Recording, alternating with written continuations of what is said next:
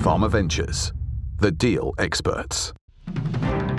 Welcome to the PharmaVentures podcast, where we talk to the experts about all things deal-related in healthcare and beyond. I'm joined by Fintan Walton, founder and chief executive of PharmaVentures. We're going to talk about our experiences in deal-making over the decades, things to avoid, key learnings, and how to be successful. Welcome, Fintan. So you and I have been in this industry for decades now, and we've seen a lot of deals. We've seen a lot of companies that want to get deals in the pharma, biotech, medtech space. And during that period, we've seen a lot of people do a lot of good stuff. We've also seen a lot of people make errors and mistakes or not acknowledge things that maybe they should. So I thought it'd be useful for you and I just to sit together and talk about some of these. So other people, we don't keep hearing the same again, and people come to us having thought about a lot of these things. They may not have the solutions, of course, but that's fine. That's okay. We can help. So what's the biggest thing people come to you think they really should have thought about that? You can do the killer experiment, but can you do the killer analysis that says this is actually a commercially viable product? The money tends to pour into CROs and spending money doing the clinical analysis and getting the clinical results. But the piece that's missing is the commercial analysis that's necessary to really make sure that you are on the right clinical pathway, number one. In other words, you've got a more certain target product profile and a pathway. Yes, it will be clinical, it will be scientific, has to satisfy the regulatory authorities. But is it really going to be a de-risk from a commercial point of view? And until you've done that analysis as well, you can never be certain that the clinical analysis that you're about to take on is the correct one. Is there, and I think this is true because I've heard it. I've heard people say it. I don't think it is true, actually. They say, yeah, but the commercial guys, that's the farmers, isn't it? They're the guys that are actually going to sell the drug at the end of the day.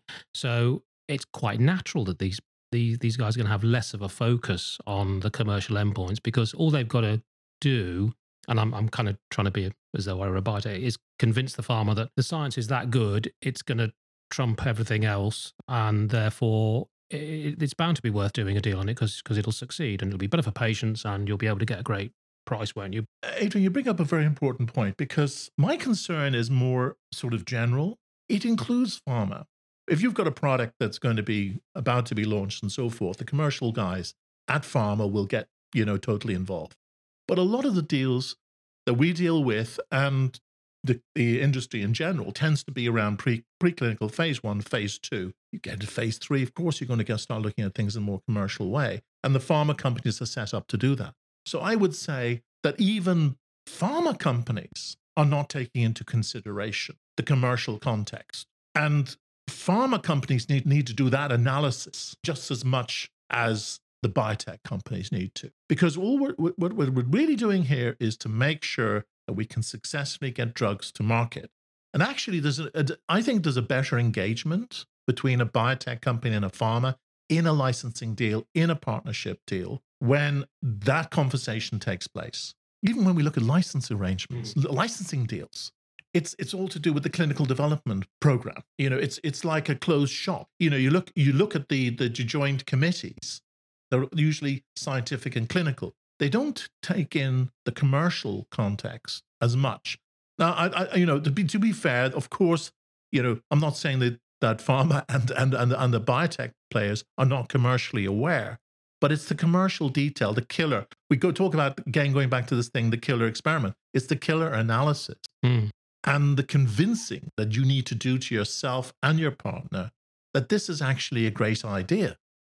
Yeah. And that we have considered the barriers and the risks associated with this particular product and the way it's going to make an impact on treatment of diseases. Pharma do a commercial assessment. I mean, we'd be wrong if we thought they didn't and they just took the great idea internally. But they do it. The storytelling comes from the biotech to the pharma and the BD people and the scouts, and it is science driven. It has to be because we have a great new antibody for Alzheimer's or whatever it is. And it's a bad example because everybody knows the commercial case for that is undoubted. The science really does lead that if you can prove it. But in oncology, or where you've got a third, fourth generation TKI or something, and it's differentiated, but not that differentiated.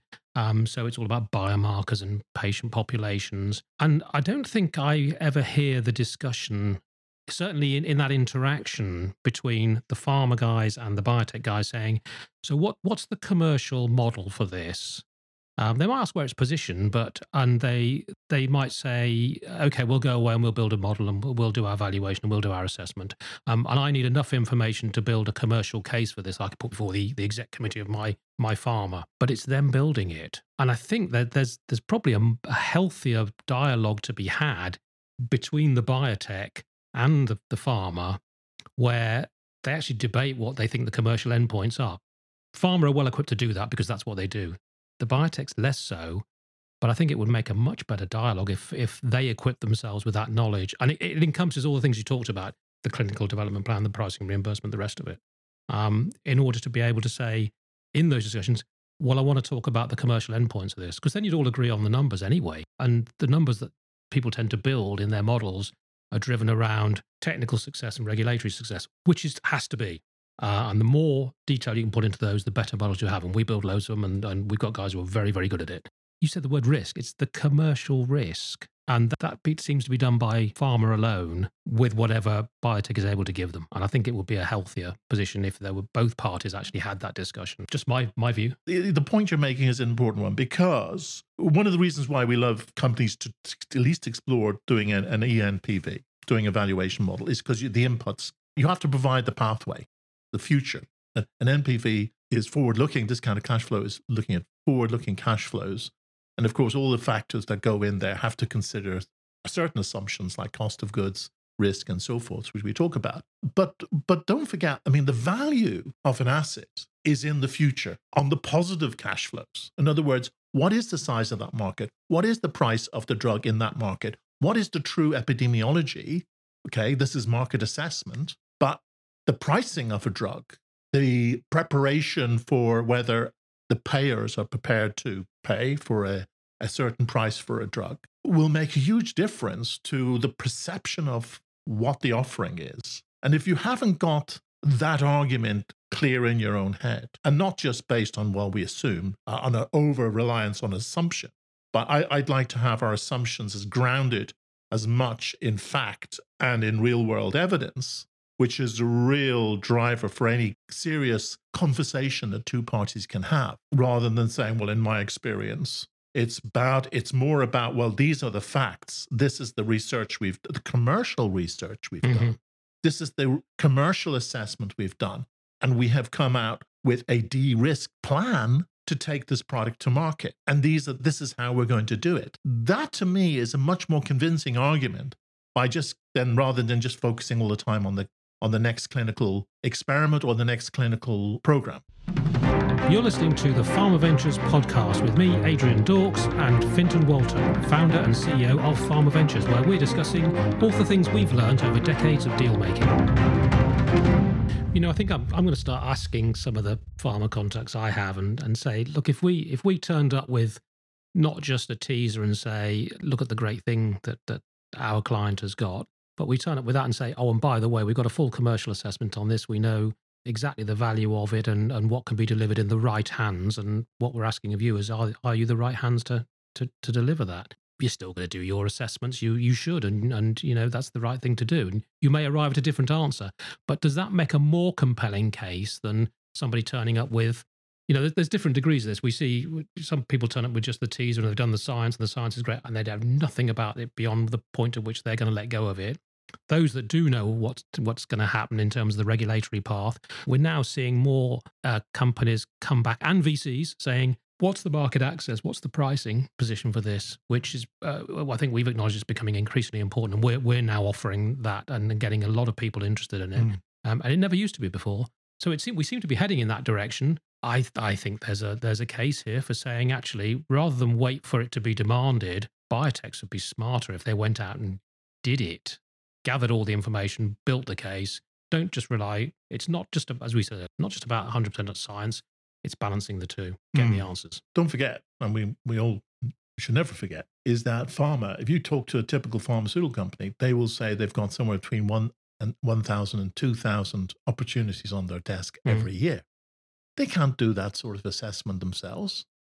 They would need, literally hundreds of people all specializing in doing all the analysis that we're talking that the biotech company should be doing. So let the biotech company do the work on behalf of the pharma company. That will help the pharma company to do a proper assessment. But I'd also like to suggest is not just get this before you're going to go to the partner. If you actually do this before you go out and partner, right? This is going back to the preparation point. Preparation starts, as we all know, 1 year, 2 years, maybe even 5 years in advance of doing a partnership.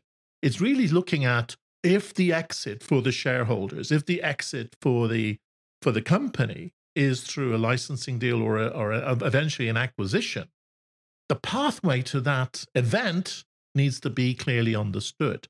So this analysis that one does is not just to the benefit of a pharma company saying, oh gosh, guys, you've done a fantastic job here. And we can see clearly, which is a benefit to the pharma company against the thousands of other opportunities coming their way. You've got a clearer story, more convincing story. And it's not just because it's a story in like a fairy tale story. This is a plan that's been well considered and thought through right from the very early days of taking a product into clinic. If you're going into the clinic, you're going to spend millions, tens of millions. What's the problem of doing a commercial analysis, including a market access study, against the backdrop of spending that sort of amount of money? It's like an insurance policy. You'd be crazy not to. You'd be crazy not to. It's so obvious. But sometimes it's all about, no, we need to get to this. We need to get into the lab. We need to get into the clinic because that's the important thing. Don't tell me about all the other stuff because the next thing is really, we must do this. But I would say, for a tiny proportion, a small proportion of the cost of doing a clinical trial, a proper commercial assessment by, let's say, obviously I would say PharmaVentures, a well-known advisory firm, but knows the thinking that goes on amongst investors, amongst pharma companies when they're looking at opportunities. And a well thought through commercial assessment in the context of a clinical assessment means that the pathway is clear. It's a better argument. We have considered, we have dismissed this approach. We've taken the right. We are convinced by facts. Our clinical plan is driven by both clinical and commercial facts and a de-risking process. You highlighted the other community again there, the investors. And we are hearing soundings from investors. And again, it goes back to the pricing and market access thing. So they've looked at the clinicals, they've looked at, will we get a deal out of this possibly? So there's some commercial assessment, but they're even now, after they've made an investment in something, and then when it comes to the next stage and they start thinking about market access and pricing reimbursement, they're thinking, we might not get a good price for this now. So does that mean there's enough value in it to warrant us continuing to invest in it and thinking about pulling out because the commercial assessment wasn't done, or a full commercial assessment wasn't done with all the right component parts at the beginning, arming with the knowledge? Absolutely. By the way, when we're talking about pricing reimbursement and market access, it's not, these days, it's not, your barrier, as we all know, is not just the regulatory authorities, it's the payers. And payers look for additional clinical evidence that the regulatory authorities won't be asking for. So your clinical development program, even right back at the very beginning of your phase 1 and phase 2 clinical trials, are you doing the right, talk about killer experiments, are you doing the right clinical program that will generate data that will be used in an argument for price? And that's additional clinical data that if you just purely focus on the regulatory side, you're not doing the right clinical trial. You go, oops, we need to go back and get that data if we want to convince payers that this has an impact on the cost of therapy. And there's an inherent issue in the system, if you like, that's born out of just the way it works, that typically market access analysis and health economics and big pricing studies, and I've said the word big there, are big and they cost a fortune. And small biotechs can't afford them, so they don't do them. And we've seen that, and that's something that we think there's something that can be done that gives enough knowledge, and obviously one of our colleagues here, Rafe is his specialist area, addresses, and enabling people to get enough knowledge to have sufficient commerciality around their asset as well as clinical and technical, so that you're just building a stronger case. You're de-risking. It's the technical, regulatory and technical success and commercial success, and you're de-risking. It's a no-brainer. Why wouldn't you do it? It's an obvious thing to do. How more can I de-risk my asset by knowing more about it? We all know what investment is all about. Investment is about getting a return on your investment. And how you invest that money, the spread on how you've invested, not just amongst different companies that you may invest in, but within around a single asset. How much investment are you going to put in to both the clinical and the commercial side of that? That's really what my key point. So you're going back to your original question, what are the things that, really impact us and we see as obstacles or frustrations from our point of view that our clients haven't really thought through. And it's that aspect, that mix of getting that investment, having a clear investment plan that coincides both with a clinical development program and a commercial consideration of that, which addresses issues, which in the end will mean that the investment is going to be optimal and has a greater chance of success. If I was to sort of try and from my perspective, capture it in a couple of thoughts, which is hard to do because we've talked about an awful lot here, you have to be more holistic and go just beyond the technical, regulatory, etc., and include the commercial, but don't get so het up and focused about particular aspects of it, because you'll end up ultimately arguing yourself out of not doing anything and not investing in anything and never bringing an idea to the table. So we need to strike a balance between, over analysis, if you like, or over determination, and finding too many reasons for saying no.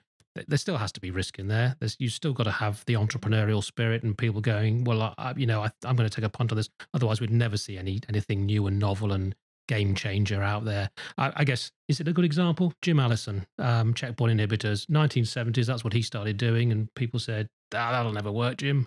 And he didn't believe when he kept going. And it turned into a huge commercial opportunity. So there's a place for ignoring the naysayers, but also actually equipping yourself with the right data at the right time and the right information to actually, as we're saying, de-risk to the max if you can, and give yourself the best chance of technical, clinical, and commercial success. When we just had a conversation just before we went on the air, we talked about, and you actually raised it, Adrian, is this interplay between the two.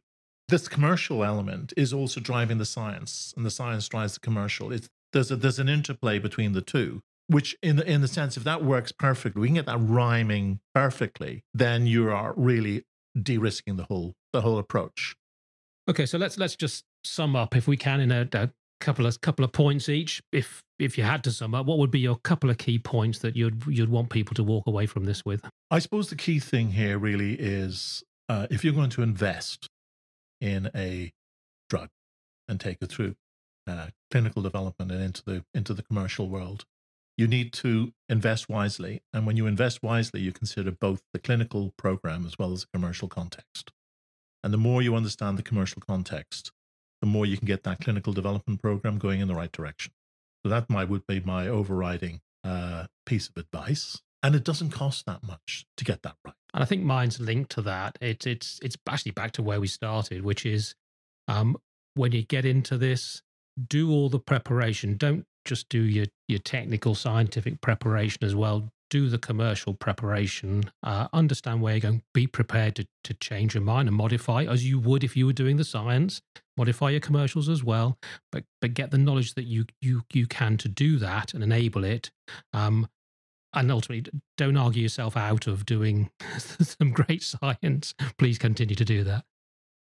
Oh, do the great science. Absolutely. And when we talk about the commercial context, it really is making sure that we hit the right arguments. In other words, what I'm trying to say is this, that an argument for any decision, whether you're taking a clinical development program forward or if you're going to do a deal around a particular product, is that you are introducing strong arguments and fact-based arguments for taking something through.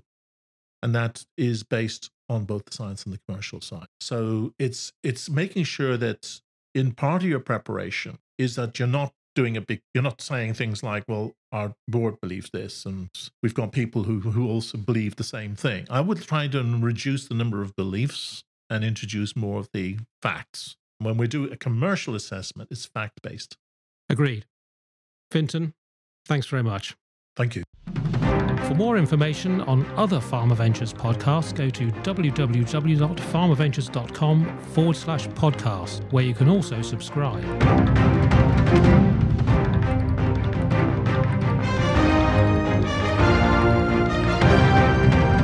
PharmaVentures, the deal experts.